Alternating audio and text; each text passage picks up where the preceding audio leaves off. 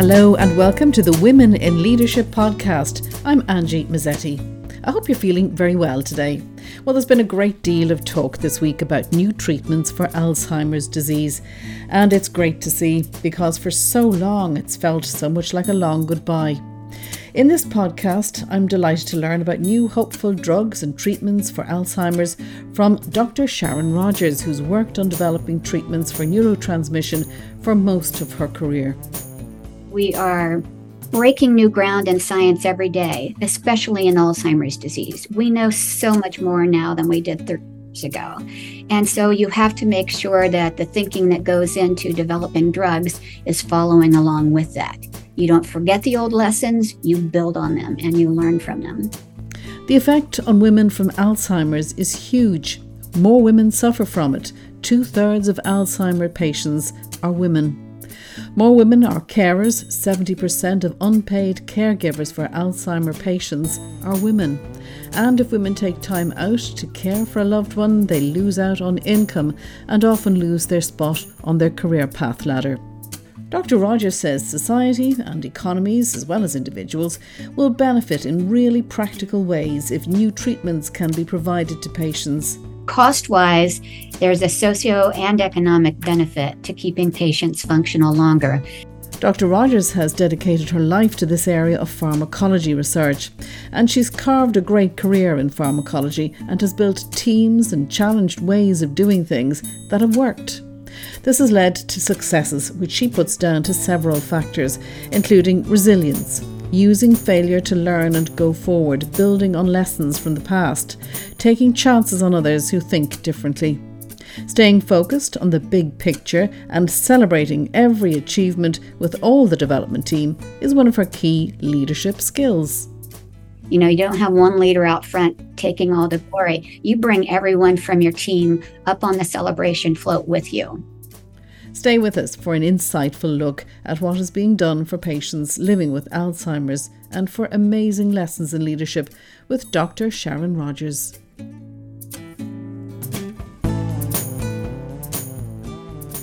Well, Dr. Rogers, when I first saw your connection to AmyriAD, it was a drug I knew well. I wanted to talk to you straight away as my own late mother was on it for a few years before she died. She had Alzheimer's. And lived to a great old age. I always say, thanks to the drug, we actually got her back for a few months, back to her normal self. It didn't last long, but it was wonderful just to have those few months with her. I see the impact on the lives of women, not only as patients with Alzheimer's, but particularly carers, most of whom are women. I know a lot of men do it as well, but it's primary caring usually falls to women. Yes, world over. So I see women put their careers on hold. I know the impact on other family members and on relationships. So I'm always interested to hear about new approaches to treatment. So I'm really interested in this how do you pronounce it? AmyriAD treatment. What is it and how does it work? Okay, just the name of the company is AmyriAD. The last two capital letters are to emphasize Alzheimer's disease because that is our major focus. The new drug is meant to layer on to available treatments to sort of amplify what they do. So, for example, since your mother was on Aricept, you know that you had her back almost exactly where she was for a few months. But actually, when you take away the drug and you see that the disease has progressed, you find out you really had a little bit more than that. The disease is going to continue to go on, but patients on drugs like Aricept will continue to function above their biological level just because we're increasing neurotransmission, which is a good thing to do. So Aricept uses one pathway to do that. It protects the neurotransmitter from being degraded. What our drug does, which is called AD101, our drug actually works because you have presynaptic and postsynaptic neurons. The neurotransmitters come from the presynaptic neuron. Our drug actually works through some small channels on the surface of that presynaptic neuron and prompt it to release more neurotransmitter. So it's releasing more neurotransmitter to go to the other side and perpetuate neurotransmission, and Aricept is protecting it. So in this case, Aricept's not just protecting basal or normal release, you're amplifying the release to put out lots more neurotransmitter. And then with Aricept protecting it, you're really bumping up the neurotransmission.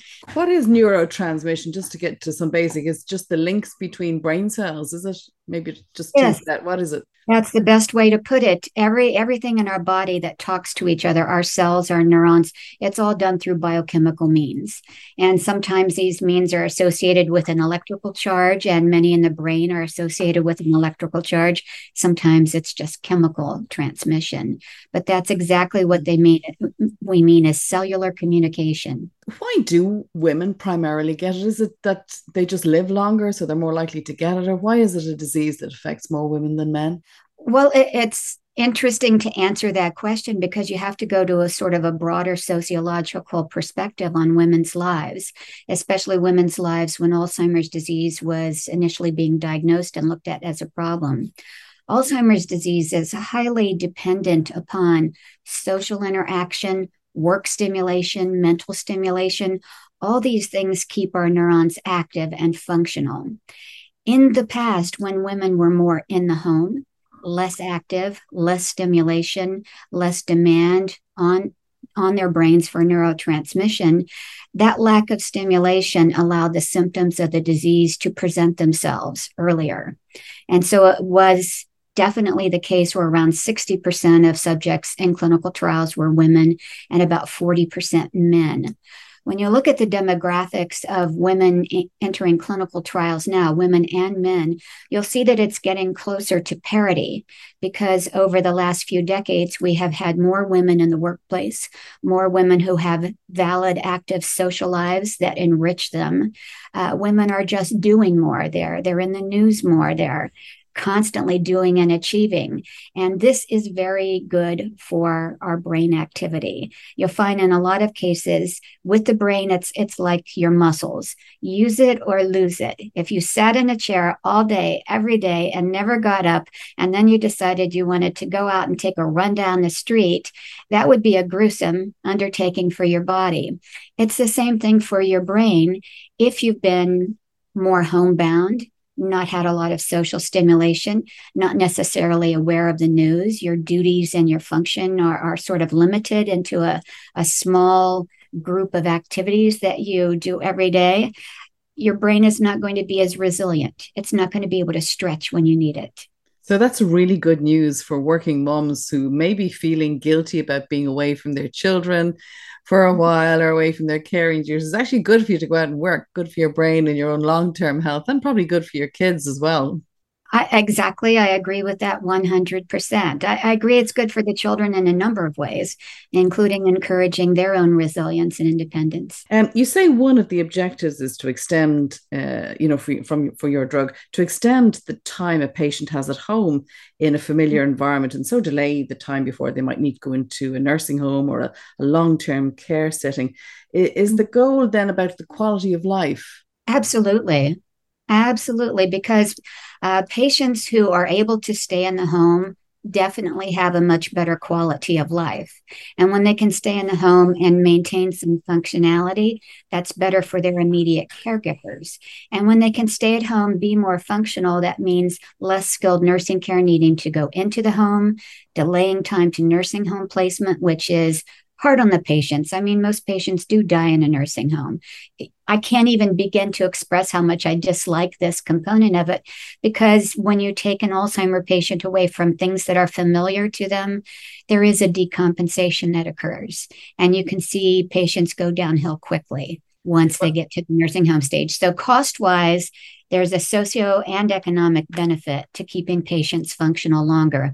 There was a great paper by a group by Prados is the author's name et al. That was published just last year, and they were looking at what is the benefit, the socioeconomic benefit of maintaining functional capability in Alzheimer's patients. And over the next 20 years, and this number is going to knock your socks off if you're wearing socks, this number is $2.5 trillion over the next 20 years. And that money is realized, one, in lower cost of care, skilled nursing care, nursing homes, delaying time to nursing homes, but also a decrease in disability adjusted life years. So, by definition, a decrease in disability adjusted life years is an increase in productive life years. How you define what's productive is going to be highly subjective. But for these patients and their families, I defy anyone to try to say that's not a fabulous benefit. Absolutely. I couldn't agree more with you. I have one observation that I have a good Ukrainian friend who's staying in Ireland while the war is on. And she was saying the one thing that struck her about living here in Ireland is the amount of old people that we have. That in Ukraine, people, because of quality of life and other issues, people just didn't live that long. Like 65, 70 is considered really old. Whereas, it's Ireland is a bit like UK and the United States. You have people living quite normally into their 80s and 90s. So we must be doing something right. You must be very passionate about this because you've been working in this whole area for a long time. What sparked your own interest in neurodegenerative diseases and treatments for them? Well, I came about it in a sort of circuitous manner. I was always interested in cell molecular communication and all these complex linkages in why our body does what it does every single day. You can't ask for anything that is more exciting to study. Knowing how things work and why they work. And one thing I used to tell students when I would be lecturing in the lecture hall is that if our cells and the reactions had voices that were talking, you would feel like you were in the Super Bowl at a last minute touchdown where some team won and the audience is going crazy, or you were at a large soccer tournament where the entire stadium is absolutely going wild. All that noise that's going on in our bodies every single nanosecond of every day. It's phenomenal, isn't it? We are amazing critters. And so that was always my fascination. And I went into pharmacology and drug development because it teaches you all about, or you learn all about, when you manipulate any one of those pathways, what happens downstream, what other things happen, because every reaction in our body is related to some other reaction. And how do you selectively tinker with this communication in a way that's going to be beneficial? And as I was doing this work with my first company and second company, I ended up doing quite a lot of neuro work because both of those companies had a strong neuro franchise.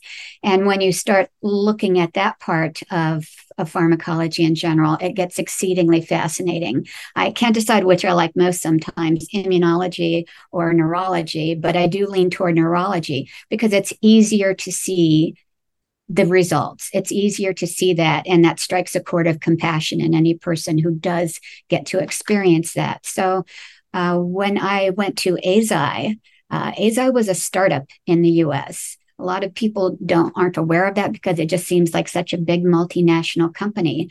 But they were small. They were about the number 5, 6 pharma company in Japan.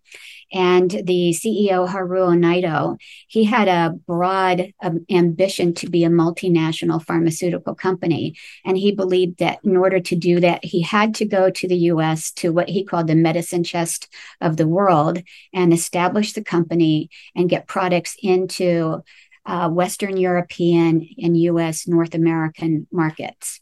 And, that is clearly the way you have to do these things. So they were a startup, and I was actually the 6th person hired at that company. So I was coming at that time from another large cap company and going to this very small company, but it was a startup with deep pockets, and it was a startup with a pipeline. And one of the reasons why I went to this company is they had this drug in their pipeline called E2020. And there were other drugs similar to that being developed. They were not being successful. The studies were failing. But I would look at the characteristics and say, from my own training and experience, but this should work. Hypothetically speaking, this should work. Maybe it's the approach. is not exactly fine tuned. Maybe the signals are tricky, and you have to make sure the studies are designed in a very rigorous manner, but this should work. And I still remember to this day my friends, especially my women friends, since there weren't that many of us in pharma, saying, Sharon, you're going to ruin your career if you do this. You have a great career where you're at, you're getting some super publications, you're on the podium regularly talking about work. And I just kept saying, yes, but this should work. And so I went in part to learn how to stretch myself and learn how to work in a Japanese-based environment. I'd worked with Swiss and Americans. This was an opportunity to work with another culture and to learn their approaches to business and science and healthcare. And also because there was this challenge lurking in the wings. And so they promised me that if their proton pump inhibitor for gastroesophageal reflux disease, if I could get it off clinical hold and back into a solid development track, that I could work with E2020. So I did that for them. That wasn't easy. I was at one point schlepping microscope slides to the world's leading expert in a certain cell type in Pavia, Italy, to get him to read those slides so we could get off clinical hold and move the project forward. But still, you learn from those efforts too. But I did that, and they said, okay, you can have it, decide how you want to do it. We're not going to interfere too much, except maybe on dose, because we think that can always be troublesome. So they let me have at it.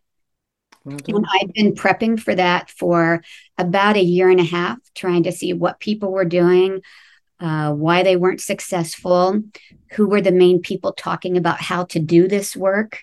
And if I listened to what they said, would I have the same result and be unsuccessful? Or would I need to think about it a little bit differently and bring just a different spin to it? Never discarding the lessons of the past, but building on the lessons for the past. So and a lot of tenacity and a lot of nitpicking and attention to detail. You have to do all of that, yes, but never forgetting the big picture. And that's really what I did. But I met so many great people doing this. And the people who I met were the ones who I thought were going to be great minds for the future. Wonderful. You say you work with an all-female team. Where did that come from, those early collaborations? What I would say is it was organic in the way that this came about. But it comes back to the same principle of looking for people with a certain amount of fearlessness, substantial amount of subject matter expertise, and people who don't feel confined to go along the same path as everyone else has gone in just because that's the way that it's been. People who are willing to accept a bit of criticism. Are there men who do that same process? Yes. And I hired some fantastic men for the company too. And so it really comes down to the subject matter expertise and how my impression of their willingness to think a little bit differently. It doesn't have to be way outside the box, but it's just not necessarily taking the status quo and assuming that that's the way to go forward, because we are breaking new ground in science every day, especially in Alzheimer's disease. We know so much more now than we did 30 years ago. And so you have to make sure that the thinking that goes into developing drugs is following along with that. You don't forget the old lessons, you build on them and you learn from them. So tell us about your team. My team is fabulous. I don't have any other way to say it. Sometimes I do choose people who don't have the amount of experience that another pharma company might look at them and say they don't know how to do X, Y, and Z. And instead, I'll look at how did they approach the things that they've already done and that they're known for. And, smart people know how to figure it out. When I was coming up, I was lucky, really lucky to get people to just let me try things, even though I didn't know how to do them. In my first company, they didn't like to hire expensive people.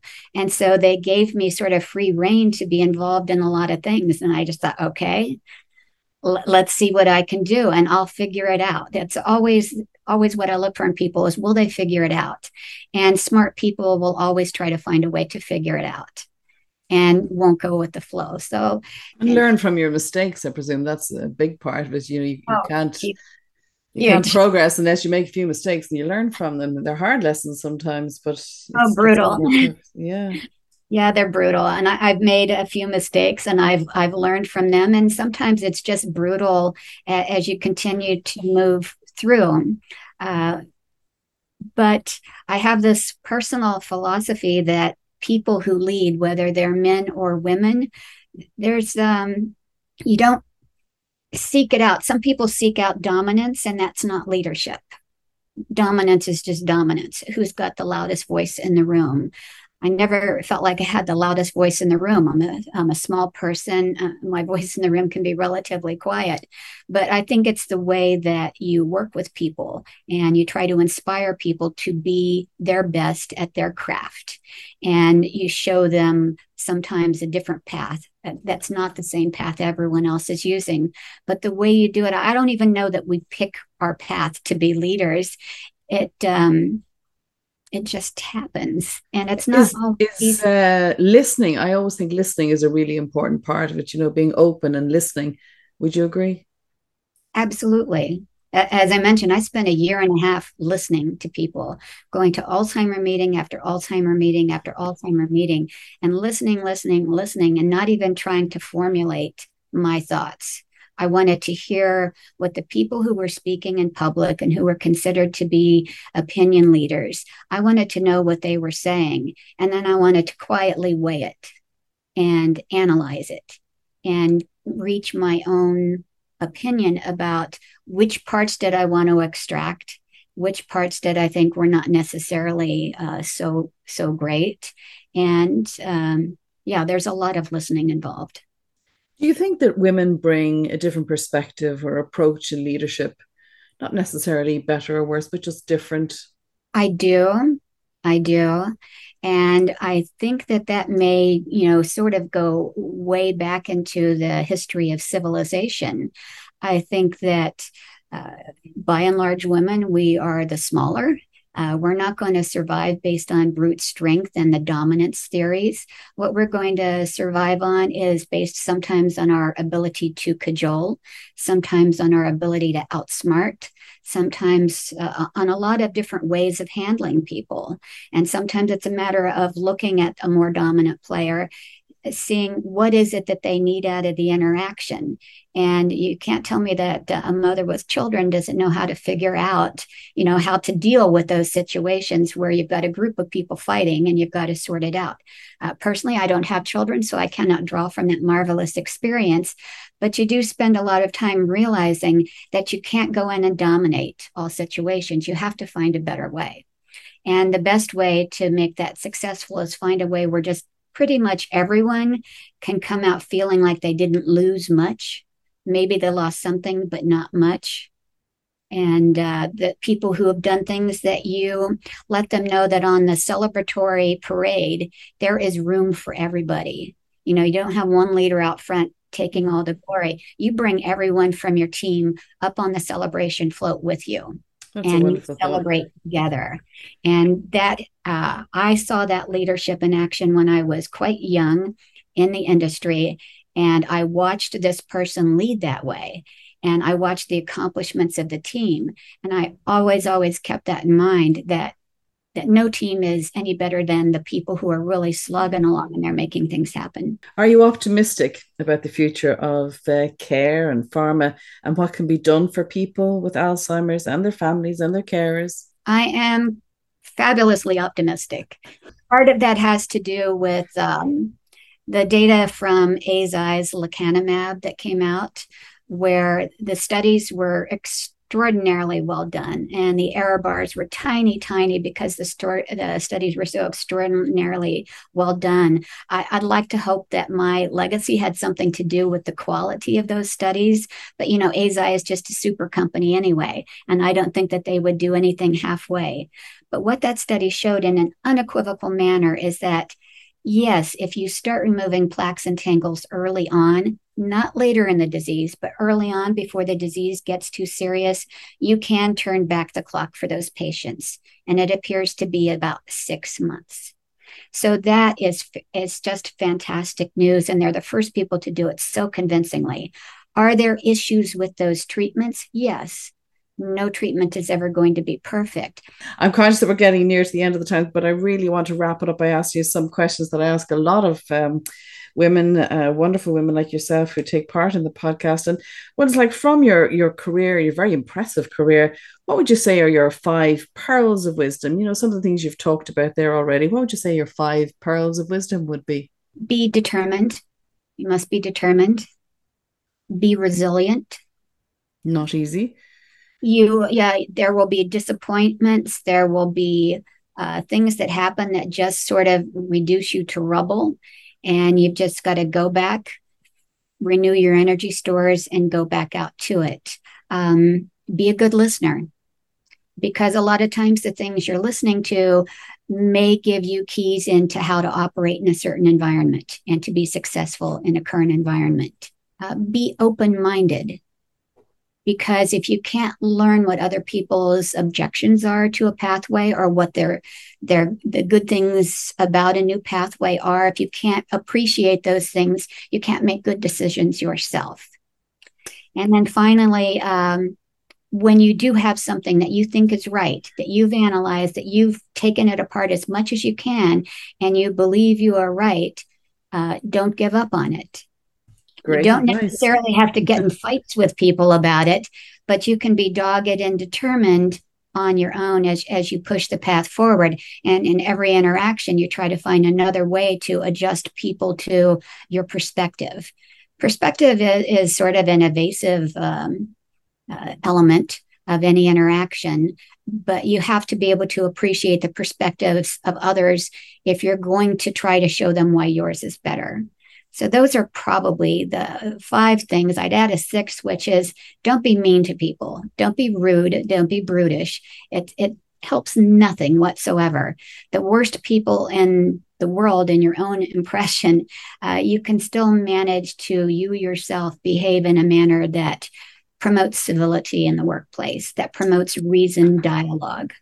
And that's a wonderful thing to finish up with, really. I have a niece who captures that in a phrase: is you catch more flies with sugar. And I think it's very important. You get so much further with people if you're nice and if you're polite. Financial advice. I think women don't often think enough about their own finances and their money and how they provide for themselves. What would you say is the best bit of financial or monetary advice you ever got? To do my own homework. And so that's not always fun. It can be rather tedious, but do your own homework and don't blindly take the advice of other people. It's your money. This is your life. And if you want to be independent, if you want to make sure that you're never in a position where you're beholden to someone else to put a roof over your head and food in your mouth, make sure that you learn about finance. Make sure you're very well versed in finance. I don't turn my portfolio over to some advisor and let them blindly invest for me. I want to know what all the investments are. I want to understand them and the underlying companies. And I also want to be very mindful about the fact that I can't be an expert in all of this. I can't. These people do this 24 hours a day. There's much I don't understand. So I try to keep my financial world in a place where I'm pretty confident I understand what's happening with it. Environment, social, and governance, this new phrase, ESG, we keep hearing about it. Do you think that matters? Is the environment particularly important to you? Absolutely. So there's the environment just from the climate change perspective, the cleanliness perspective, our air. If we don't live in an environment where we can function optimally, nothing is going to function optimally. You can see the difference just when in an overheated room about how reasonable people are when you're trying to have business discussions. Sometimes you can't think straight, or if people are cold, or if people are hungry, or if people don't have clean water to drink. These things all matter because it's the only way we can have any type of good and civil society, is when people can think straight. And this all happens when we're more comfortable in our environment. Before we go, what is your go-to song? Lady Gaga, Born This Way. Sharon, it's been an absolute pleasure talking to you, and you've certainly been a wonderful example of a clear, strategic thinker yourself. So, on behalf of the Women in Leadership podcast, I'd like to thank you for taking part and for sharing your expertise and your knowledge with us. Thank you. My thanks to Dr. Sharon Rogers, the guest on this episode of the Women in Leadership podcast. Keep active, keep exercising those muscles and brain cells, and stay stimulated. That's definitely going to help your brain health. Well, if you like what you hear on the podcast, do like and follow and share wherever you get your podcasts. Or if you have any suggestions for leaders you'd like to hear more from, you can contact us on the website womeninleadership.ie. On Twitter, we're at Leading Women Pod, and you can also contact us through LinkedIn. Until the next time, from me, Angie Mazzetti, and all on the Women in Leadership podcast team, goodbye and talk soon.